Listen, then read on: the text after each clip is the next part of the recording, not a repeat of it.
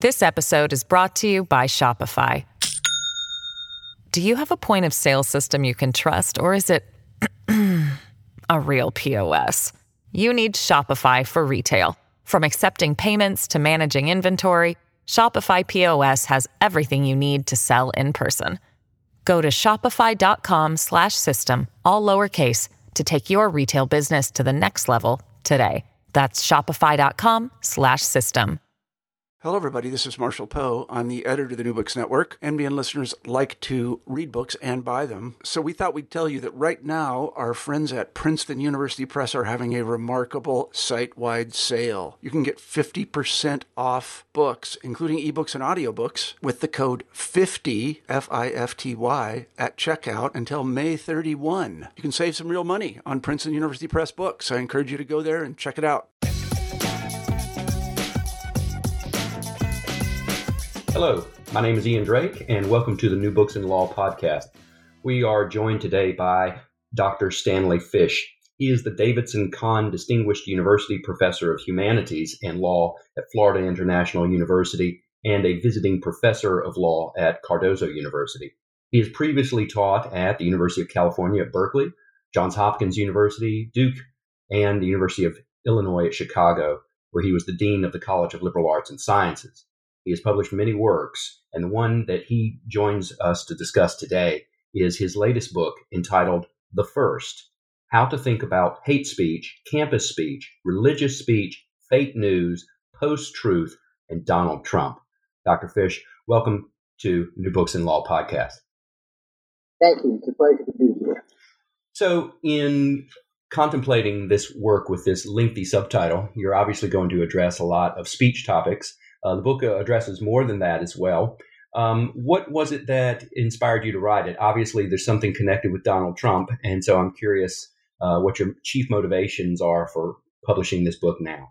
Well, Donald Trump does figure prominently in the book, but I would say that my chief motivation is to dispel certain myths about the First Amendment. And I guess the key myth is that the First Amendment can be invoked in almost any situation in which someone has said something and might possibly be rebuked or punished for it.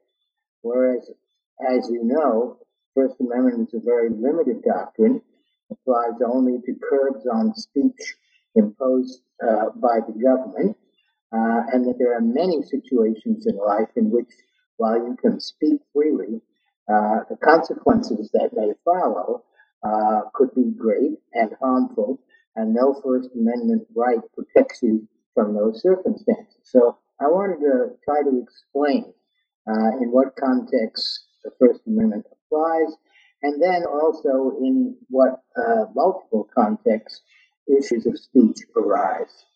So I'm very familiar with this problem myself when I teach undergrads about law and the concept of the state action requirement, that there are the rights that are guaranteed under the Constitution, the Bill of Rights in particular, are guaranteed against government action, but not against private actors. This is something their students are sometimes surprised to learn.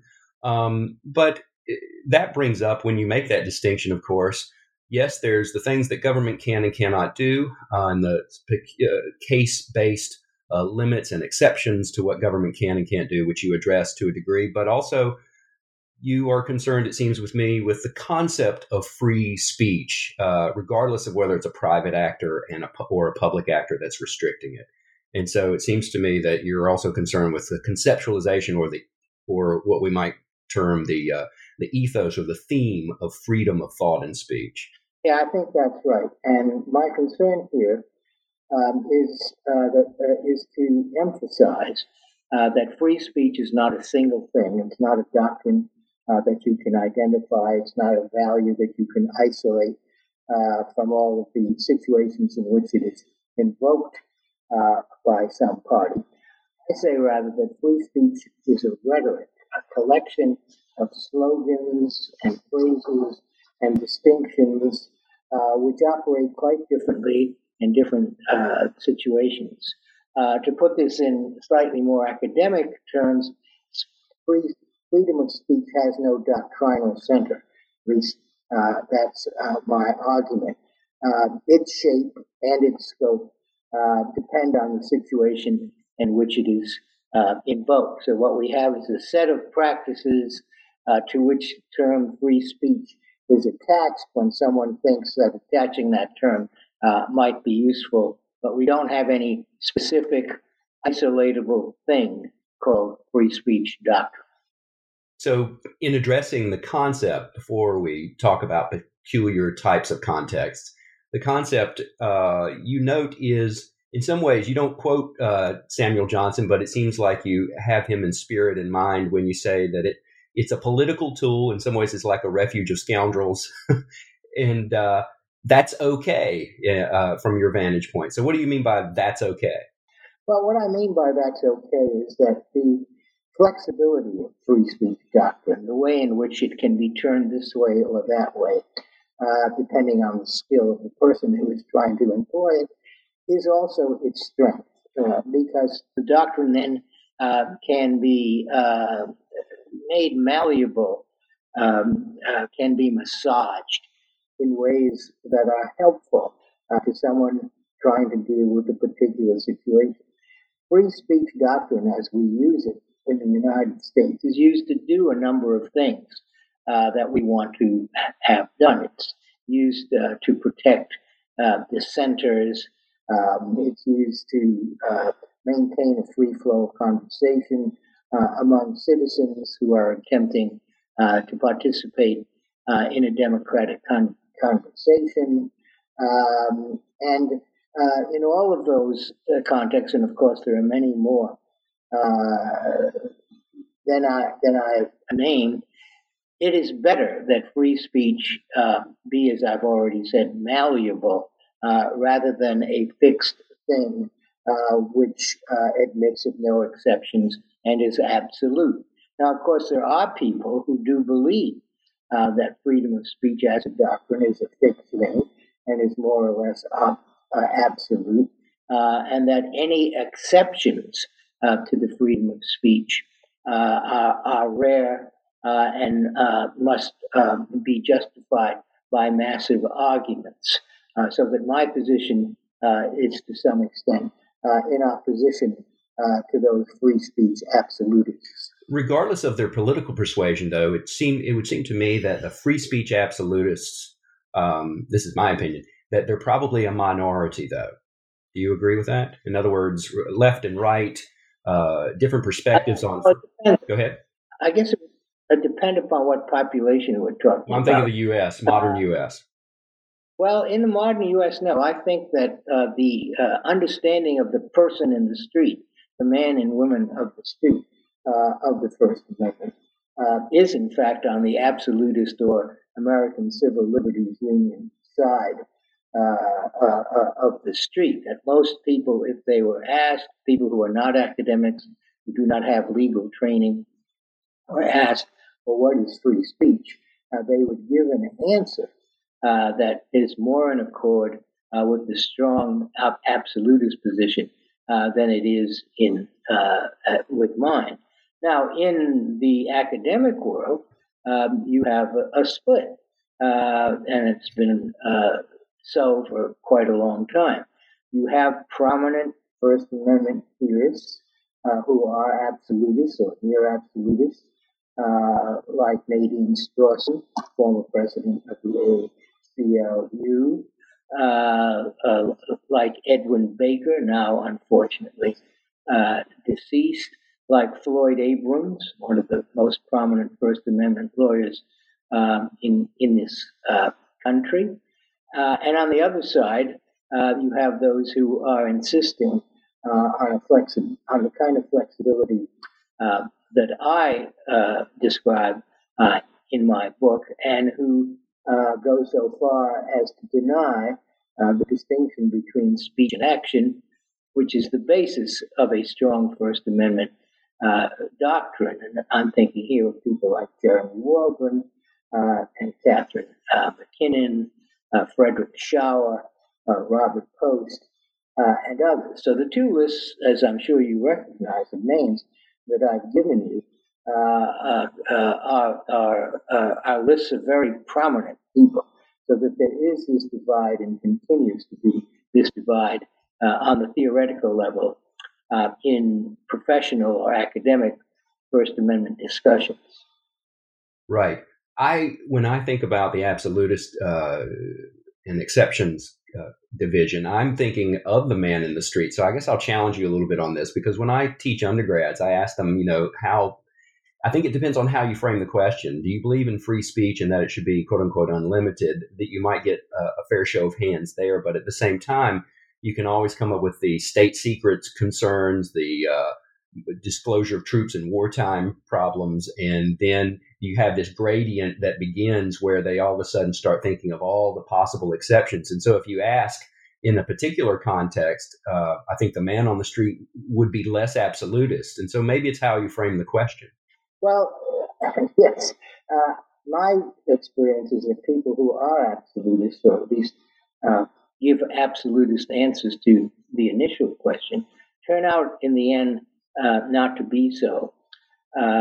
Years ago, I debated a prominent free speech polemicist, also a great jazz critic, Nat Hentoff. And Hentoff, in our debate at least, was a very strong absolutist. But later, when a person who had broken away from a strong anti-Israel association in order to become even stronger in his denunciation of Israel, started appearing on college campuses and saying things like, we must get rid of the Jews, those bagel-eating vermin from the caves of Europe. Nat Hentoff changed his tune and said, well, of course, I didn't mean that. And that's, I think, a move one often finds. One finds it, for example, in the work of John Milton, the 17th century poet, who, along with John Stuart Mill, is usually considered to be one of the cornerstone figures in the development of modern free speech doctrine. And here the document in Milton's work to be cited is his Areopagitica, which is a very strong defense of free speech against both prior constraint and, to a certain extent, against forms of censorship. But 3/4 of the way through that tract, Milton says, of course I don't mean Catholics, when I argue for a tolerance of speech. And he says, Catholics, them, he says, we must extirpate, extirpate, which means tear up by the roots. So that his exception to the free speech tolerance doctrine was Catholics. And my argument is that everyone has an exception. It's just that that exception is not always invoked or even realized by the person until a moment when he or she realizes that I didn't mean that. And so, just to be clear, you too embrace exceptions to absolute free speech, right? Oh, absolutely. I am absolutely not an absolutist unless I'm in a situation in which I think the context and the norms informing the context call for a form of absolutism. So I'm likely to be more of a free speech absolutist, or someone recognizably like a free speech absolutist, in academic contexts. That is, in the context in which you're talking about what should be going on in classrooms or in a university. And there, the presumption with which I begin is that freedom of speech is something that should be prized, unless, and this is a very big unless, it comes into conflict with educational values. Okay, and so I want to talk about the distinction between free inquiry and free speech that you discuss at length. But before we do that, I wanted to ask you about some of the justifications, regardless of whether one claims or proclaims that they're an absolutist versus not. Some of the justifications for free speech, as you mentioned, Milton, they've been around ever since the 17th century, which is the idea that freedom of expression or speech leads to or produces greater understanding, or an understanding, at least the potential for understanding truth. So what do you think of that argument? Well, I think that that's a good argument, and I will return to the academic context to cite a form of it.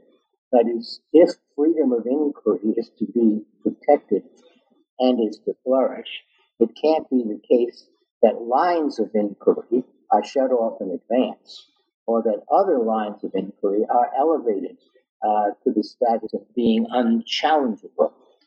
So their freedom of speech is necessary to the pursuit of truth. But on the other hand, if you give that traditional answer to the question, what is the First Amendment for? It's for the facilitation of the search for truth. You then have to acknowledge, or at least I argue, that you then have to acknowledge that some forms of speech, rather than facilitating the search for truth, will in fact block and frustrate the search for truth. And those forms of speech must be curtailed so that the search can continue. Although it sounds paradoxical, this means that in order to protect the value that freedom of speech stands for and instantiates, you must limit freedom of speech and curtail those forms of speech that undermine the value. And of course, that's really the rub, right? Because theoretically, you can identify potential instances where freedom of thought or expression or speech, however you characterize it or label it, actually hinders the search for truth. But then again, what I think is a erroneous proclamation that will be quashed by free deliberation, you may think is hindering it. And so the rub really is where these judgment calls are made between quashing the speech that we think is harmful versus opening the sluice gates so that anything can be said in the effort to reach truth, right? I mean, that's really a difficult choice to be made, whether it's by a judge or an employer or somebody's parents. Exactly right. And what you call judgment calls, I would say, amount to the exercise of a political decision. What you are pointing out, I think quite correctly, is that any decision as to what form of speech undermines the core values of freedom of speech will be a political decision, in that some persons will challenge either my or mine or your identification of a form of speech that is so subversive or scurrilous that it must be regulated. And what does one do then? Well, the answer that a lot of free speech theorists want to give is we search for a principle that will allow us to distinguish between those forms of speech that are genuine contributions to the democratic conversation and those forms of speech that threaten to shut the democratic conversation down. And what I say again and again in this book is there is no such principle, that decisions about free speech matters, what to regulate, what not to regulate, what to protect, what not to protect, are always going to be political decisions, and that there's no way out of that. Or as I put it at a certain point, politics is inside the First Amendment from the beginning. It's not outside the First Amendment as a threat to its integrity. It is, in fact, politics are constitutive of what the First Amendment is and what it means at any point. So in addressing the free speech on university campuses, that can occur in a variety of contexts, whether it's in the classroom or with invited speakers. You make this distinction, as others have as well, regarding the concept of the mission of a university and freedom of inquiry versus the concept of free speech. So how's that distinction play out in reality? Well, it's very simple, really. Freedom of speech is a democratic value, means that all voices are at least theoretically equal and have an equal right to be heard, so that access to the microphone in a democratic conversation should be available to all. No voice should be silenced, nor should any voice be elevated to a position of preeminence in advance. In the academy, however, that's not at all the rule or the ethos. In the academy, the voices that are heard are the voices that have passed through a rigorous set of judgments made by departments, made by deans, made by provosts, made by the editors of learned journals that are published by university presses. In all of these cases, the powers that be are engaged in the business of excluding voices rather than the business of welcoming in as many voices are possible. And as I say in the book, the process of freedom of inquiry, or the process by which freedom of inquiry is realized, is not democratic. It's more, in fact, Darwinian, in that the voices that you hear in the classroom or read in the learned journals or in the books published by university presses are the voices that are left standing after all the negative votes have been taken. So what do you think, though, of those Darwinian winners in the university currently? The university faculties are often supportive of some student efforts to quash speech. And so in some ways, it would seem that some faculty agree with the idea of quashing what you might have described as freedom of inquiry. Well, that's true. That's an unfortunate feature,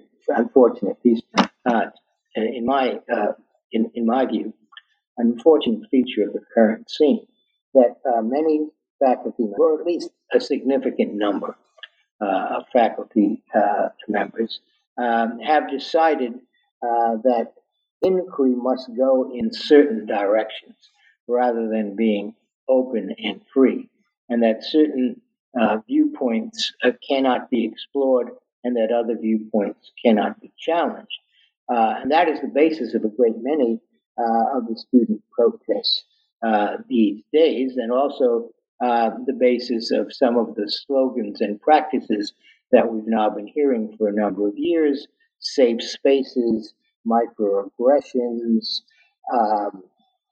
warnings, trigger warnings, cultural appropriation, non-platforming, all of which are designed to produce a situation in which only certain voices get to be heard, certain ideas get to be considered, and others are turned away before the seminar begins or before the panel discussion begins.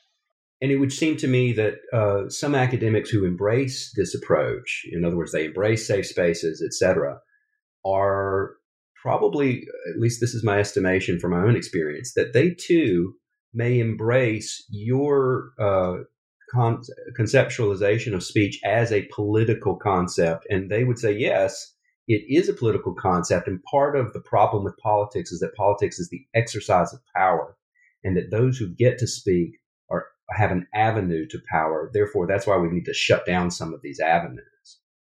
Well, once you bring up the question of politics and political concepts, you have to be very careful. Behind the attitude that you've just described is a mantra that has been around for at least 30 years, and that is that everything is political. And of course, in a certain sense, that's true. If more than one person is trying to decide what to do, there's always the possibility that one of the two will disagree with the other and disagree strongly on a basis of policy underwritten by some principle.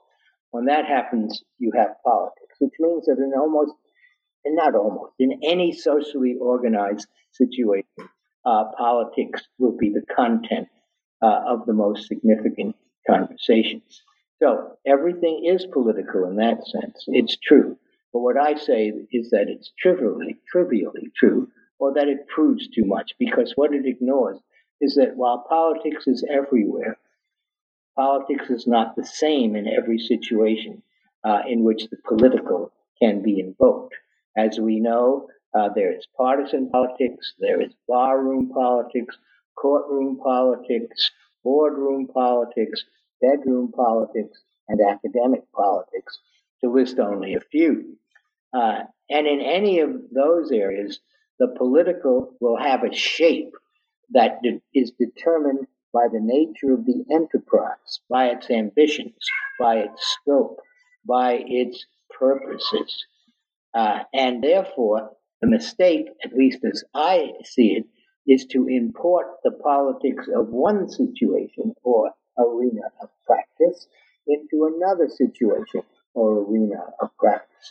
While there are certainly political questions that arise in the university, questions of whom to hire, what the curriculum should be, what the nature of a major in a discipline should be, whether departments could be combined or eliminated. These are all political questions, but they are quite different from the political questions that arise when you discuss which of the two major parties should be in power, when you discuss whether or not we should preeminently strike North Korea or begin to reassess our alignment with NATO. Those kinds of questions, I say, and they are political, of course, don't belong in the university, not because the university is free of politics, but because the politics that take place in the university are and should be academic politics. Okay.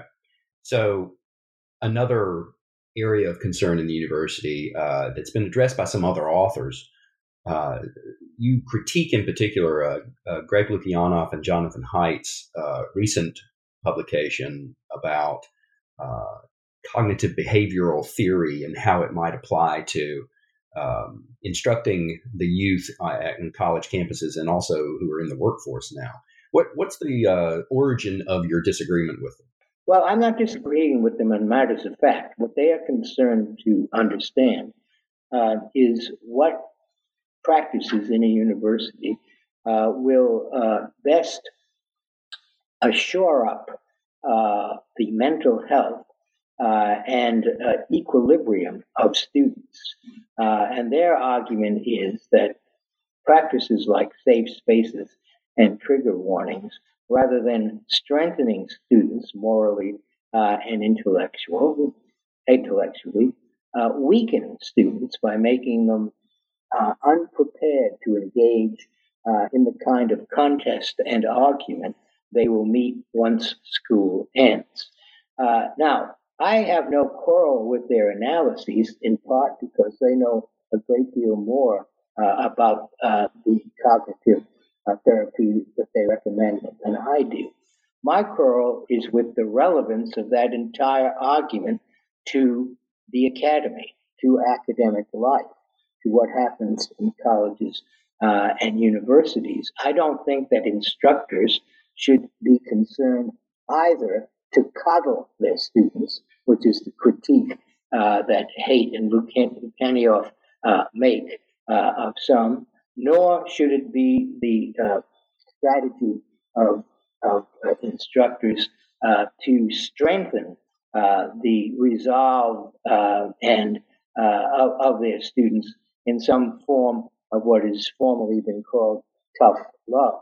Those psychological concerns seem to me to be to the side of academic concerns.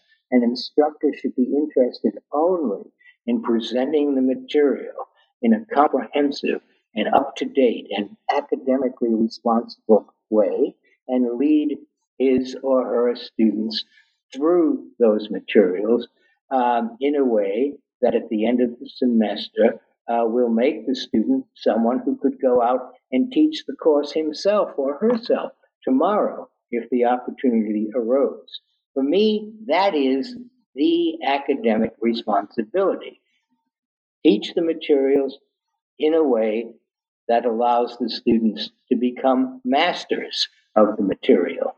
What happens to them or doesn't happen to them psychologically is, of course, of great interest, but is not of concern to the professor, who cannot design or produce character of any kind, but the professor can design and produce a course that does the academic job.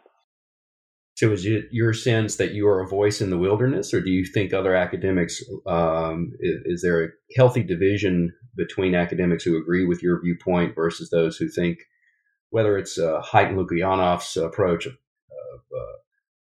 tough love versus another approach of coddling or caring for the student. How do you see the division among faculty today? Well, I'm not sure. I talk to groups when I, for example, go to a college and speak to faculty members, and some people agree with me, and some people do not. I think there is more concern generally for the mental, psychological health of students than there was when I began teaching so many years ago. This episode is brought to you by Shopify. Do you have a point of sale system you can trust, or is it a real POS?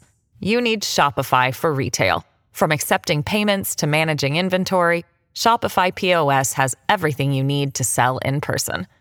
Go to shopify.com/system, all lowercase, to take your retail business to the next level today. That's shopify.com/system.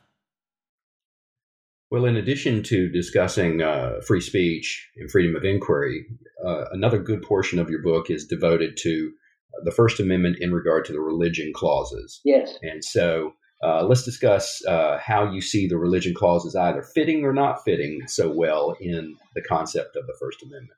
Well, I believe, and this is the thesis of that chapter, that the religion clause, or the religion clauses, the free exercise clause and the establishment clause, do not, strictly speaking, belong in the Constitution. Why?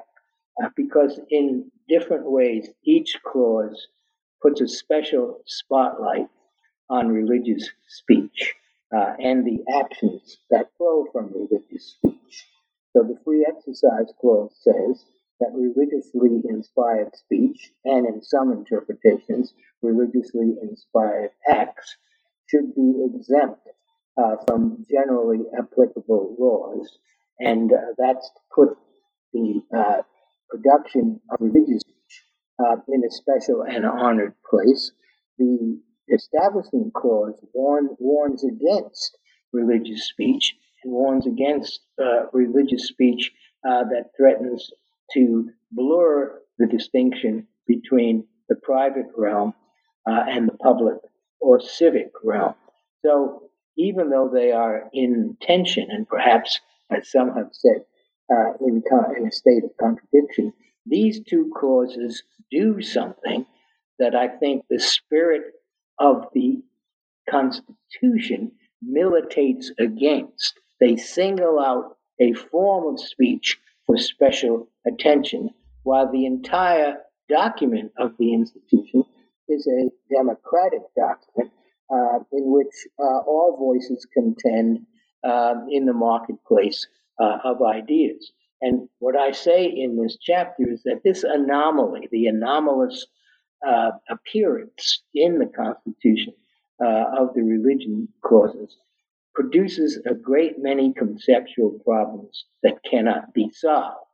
And we see those problems these days arising in those cases where florists, photographers, and other purveyors of goods and services are declining in some cases to offer those goods and services to the celebration of same-sex marriage.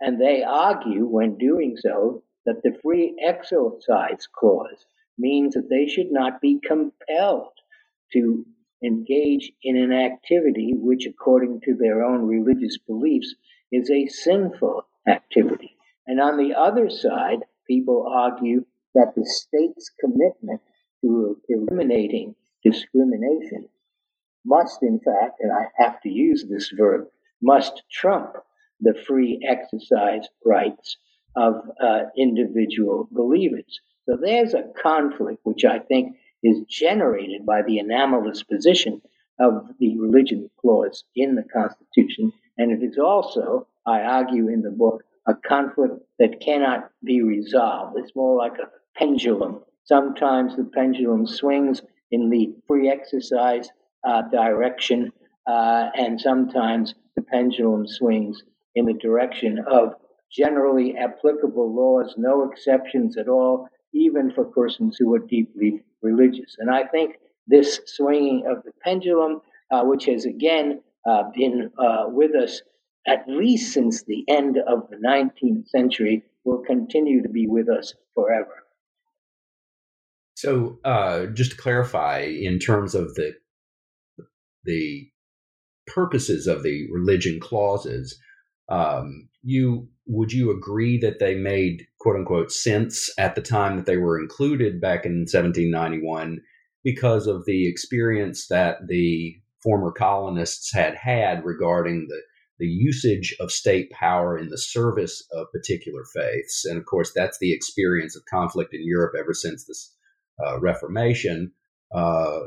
So that historical knowledge and the perception of what state power can do in the service of religion, that it made sense in 1791, but once you all of a sudden start applying it to the states, as we've done through incorporation, that's when the problems occur? Or is it ab initio, a problem ever since they included it back in the 1790s? Well, I think it's potentially a problem. But I think it's certainly the case that we can understand why there was some pressure, and also some who resisted that pressure, as you know, to include an amendment that specified the freedom of religion, because of the experience of so many in our early republic who were fleeing Europe because their freedom of religion had been curtailed. Now, there's an argument, as I'm sure you know, that what the religion clauses were supposed to do is to prevent the national government from setting up an established church, whereas the churches then established in many of the colonies were perfectly okay. And that was the situation for a number of years, until those establishments also were deemed unconstitutional, and we then moved into the situation that has obtained ever since, where the free exercise privilege on the one hand and the no establishment obstacle on the other hand are understood to apply both to the national government and to the states. But yes, I think that it's the conflicts that have now flowered in all of these bakers and photographers and florist cases have always been potentially there, and were there in the late 19th century case, Reynolds versus the United States, where a Mormon claimed that the practice of polygamy was essential to his religious practice, and therefore to keep him to not allow him to practice polygamous marriage would be to endanger his salvation. And the church rejected that argument, saying that if the argument were accepted, then every religious person could decide which laws of the United States to obey and which to disobey. And we would have the anomalous situation in which a person performing an act inspired by religious faith would be exempt from punishment, whereas a non-religious person performing the same act would be indicted and convicted. And that argument is still being made on one side of the divide that I have described in our conversation. So it's free exercise on the one hand, generally applicable laws on the other hand, and there cannot be, I believe, any way of reconciling this conflict. So this distinction that you've described, of course, as you note, has been with us ever since the 1870s in terms of court doctrine. And now, ever since the 1990s, really, we've got these conflicts that go to what you might describe as the micro level, where you talk about photographers and florists and bakers. So if you were so fortunate as to be a justice on the court, how would you rule in some of these cases? Would you ignore effectively the free exercise clause and base decisions on speech or expression only? Or how would you grapple with that? Well, I probably would regard it as a political decision. I would probably look at the situation and ask myself questions like, well, if we allow a few bakers not to offer their services to those same-sex couples who wish to marry, what will the consequences be? Will they be consequences as great as the consequences of allowing restaurants not to serve black people, which is, was of course the situation in this country in the early and middle 20th century? So I would ask the question. Well, it's a kind of learned hand question. Learned Hand, the great, perhaps the greatest judge who was not ever a member of the Supreme Court, described balancing in this way. First, you toed up the costs of allowing the practice to continue, and then you toed up the costs of prohibiting or regulating the practice, and you see which costs are greater. And then you choose to go with the other option. Now, for those who believe that there are matters of principle involved, balancing is always going to be regarded as an unfortunate compromise and an abandonment of principle. But I would probably be a balancing judge rather than a principle judge if I were on the Supreme Court. All right. Another area that you've discussed in the book is your hostility to sunshine. Yes. Okay, well, explain your concern with disclosure or sunshine laws and efforts of the sort. Well, actually, I had experience with sunshine laws in Florida some years ago when I was a candidate for the presidency of Florida Atlantic University. And in Florida, all meetings about candidates and all discussions about candidates are open to the public, and the public can come and attend an interview where some candidate for a position in the University of Florida system is being considered. And I was, in fact, being considered for the presidency, as I said, of Florida Atlantic University, and gave an interview to the Board of Trustees. And at that interview were some citizens of Florida. So there's something kind of quaint and I think attractive about the sunshine policy. But on the other hand, what the policy has meant for the state universities is that many likely candidates for the positions that are being advertised will withdraw or decline to be considered because they have positions in another university in another state, and they don't want it to be generally known by their present superiors that they are considering a position elsewhere. So they will withdraw. So sunshine laws do have that kind of liability. But in general, the notion of sunshine, or as Justice Brandeis put it in an oft-repeated quotation, sunshine is the best of disinfectants. What that means is that if you think that there are forms of speech that are bad, pernicious, that undermine the fabric of civilization, don't censor them, don't silence them. Instead, let them come out in the light of day, and in the light of day, they will be seen for what they are, and their appeal will be diminished, and they will wither and die.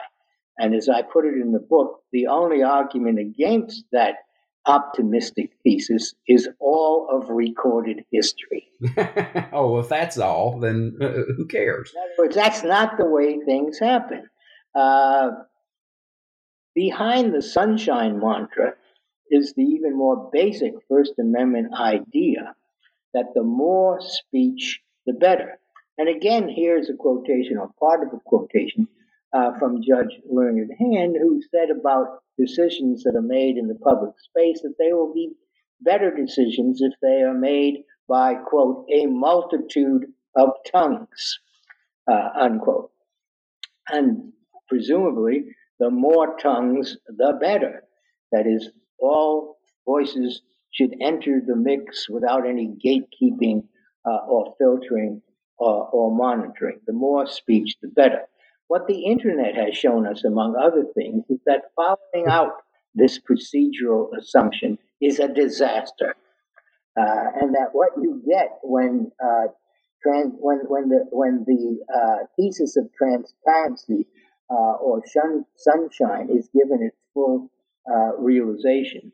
It's not good decisions made out of a multitude of tongues, but a multitude of tongues that is endlessly, exponentially proliferating to the point where no one knows what speech to rely on and what speech to set aside. So my argument is that gatekeepers, filters, monitors, rather than being the enemy, rather than being things that must be removed so that we have unmediated access to the data, I'm saying that gatekeepers, filters, and monitors are absolutely essential to the establishment of procedures according to which we can sift the data and say of some of it, well, it comes from an unreliable source, we'll not pay that much attention to it. And others, we will say, well, yes, the source here is very credible. Let's take this seriously. That kind of language, the language of filtering and gatekeepers, is exactly what the apostles of transparency militate against. And I believe that to the extent that they have had any success, the success, as I said a moment ago, has been a disaster. And of course, as you rightly note, one of the classic examples against sunshine or work is the Constitutional Convention itself, conducted behind closed doors, armed guards, and definitely the opposite of what we would tolerate today in terms of policymaking. It's especially at the constitutional level. When I read this argument, I was also struck by another kind of version of the sunshine approach, which is the forced disclosure of membership lists. I was thinking about the famous case from NAACP versus Alabama back in the 1950s, and similar concerns that have been echoed today regarding disclosures of political contributions to different candidates and all of the social consequence and business commercial consequences that flow when a contribution is disclosed publicly. So certainly sunshine in that sense inhibits individual liberty rather than promoting it. Well, that's an argument that has been made, although Justice Thomas, among others, have made the argument on the other side. Right. So you also have a concern with postmodernism.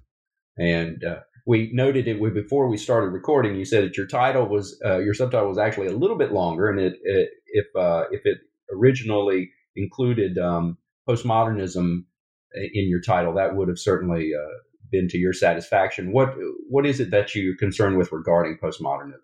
I understand by the way we publish this inclination not to include postmodernism, although I thought that the inclusion of transparency might have been helpful. Because postmodernism is a topic that's been overdone in recent years. Postmodernism, whatever it is, and most people don't have the slightest idea of what it is regarded as the incubator of relativism, the enemy of truth and objectivity, et cetera, et cetera, et cetera. My concern in this book is to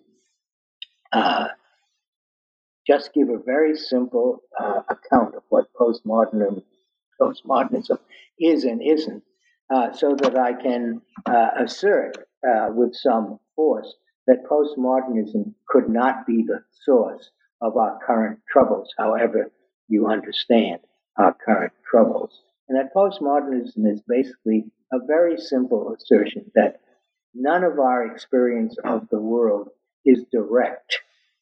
It is all mediated by discursive forms of thought, by institutions, by well-used metaphors, by phrases and slogans, by cultural and political perspectives, and by so much else, so that we never, in fact, are in a situation where we are simply opening our eyes and looking at the world, quote, as it really is, unquote. Instead, the eyes through which we look are always perspectival, are always the eyes whose perception and content are produced by the particular situation we inhabit, and that no human being, neither you nor I nor anyone else, can not be in a situation.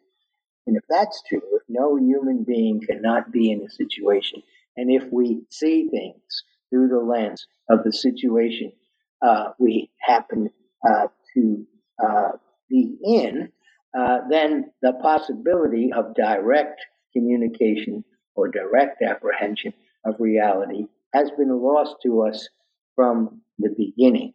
So to quote scripture, now we see through a glass darkly, or actually through many glasses darkly, someday face to face, but not now, and not next week, and not when artificial intelligence or some other techno-utopian dream has been realized. Well, the last words in your title are Donald Trump. What does he have to do with all of this?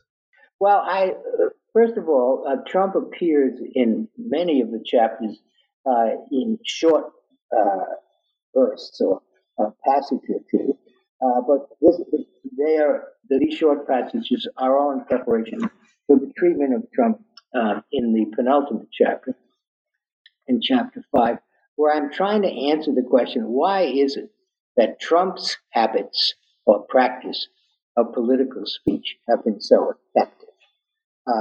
Effective in the sense of entirely discombobulating his opponents, who continually believe that they have him on the ropes, only to learn that he has escaped and is standing once again more or less triumphant, at least in the political arena.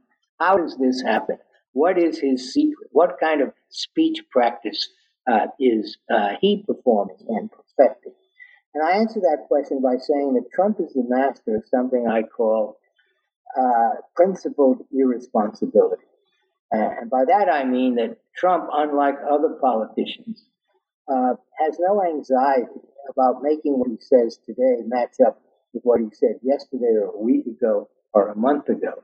In fact, Trump lives from moment to moment, from rhetorical moment to rhetorical moment. His concern is only to win that moment by a quip, by an exaggeration, by invoking some conspiracy theory, by giving someone a nickname, and all of the other techniques that we've become familiar with in the past 3 years. What Trump is not doing is giving reasons and making arguments. And yet, in response to his performance, what his opponents continually do is give reasons and make arguments. They point out inconsistencies. They point out that what he said 2 weeks ago is in total contradiction with what he said 3 weeks ago. And they think they've scored a point. But they haven't scored any points because that's not the game he is playing. So in my analysis, the opponents of Trump are continuing to play a political game in which speech counts in a certain traditional way, and he is playing quite another game. And as long as they don't realize this and fashion some kind of counter strategy, they are going to be again holding the wrong end of the stick when election time comes around. It seems to me that there's as often there's a dichotomy between people who analyze politics or are in the academic world and the so-called man on the street approach to this understanding of Trump. So for those who write about politics, the phrase that you often hear is that Trump is a transactional person, that he, if he does have principles, they aren't easily discerned in his behavior, and that what he does is he acts in accord with achieving whatever goal he wants to achieve, not so much in adherence to principle. So he's a consequentialist. In other words, he's concerned with what the consequences are for him or his particular concerns, rather than adhering to principle. At the moment. But if you tell supporters of Trump this, or not even, they don't even have to be supporters. They could be even opponents of Trump. Some quote unquote man on the street responses, I've certainly had this from some students, is that, well, that's the way all politicians are. And all politicians say what they think their audience wants to hear. And of course, there's some truth in that. There's a great deal of truth in it. The slipperiness of politicians, the seeming disregard for principle or consistency in order to satisfy a particular audience. So how to reconcile Trump? Is he merely an extreme version of what everybody has become familiar with in terms of politics at the national and local level? Or is he, I'm sorry. No, I think it's more than that. These politicians who sometimes stretch the truth or try to deny that they said something that is fact in public record are nervous and anxious when they perform these rhetorical moves. And you can see them being nervous and anxious. The wonderful thing about Trump is that he's not nervous and anxious.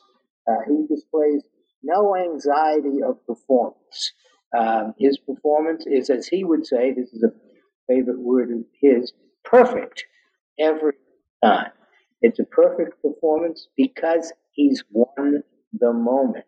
So I think that actually Trump is, at least in terms of his production of political speech and its effects, is something rather new in the political world.